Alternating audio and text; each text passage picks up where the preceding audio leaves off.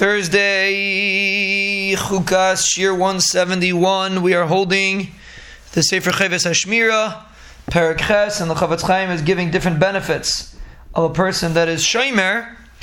And he says an interesting thing. He says sometimes you have a group of people that are speaking, and everybody says their brilliance, that they decided is such a smart thing to say. And no one thinks about if it's mutter, it's aser, and they're schmoozing.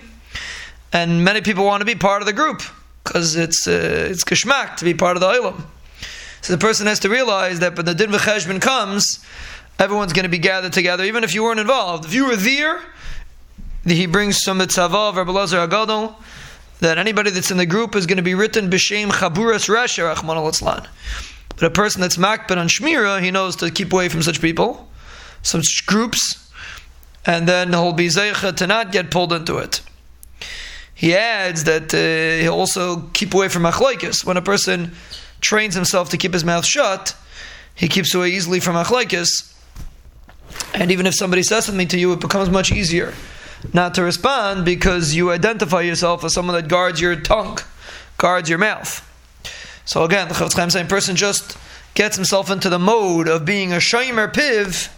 Chavetz Chaim says it's a whole different approach to ruchnius when a person is just cognizant of the fact that he should guard his mouth.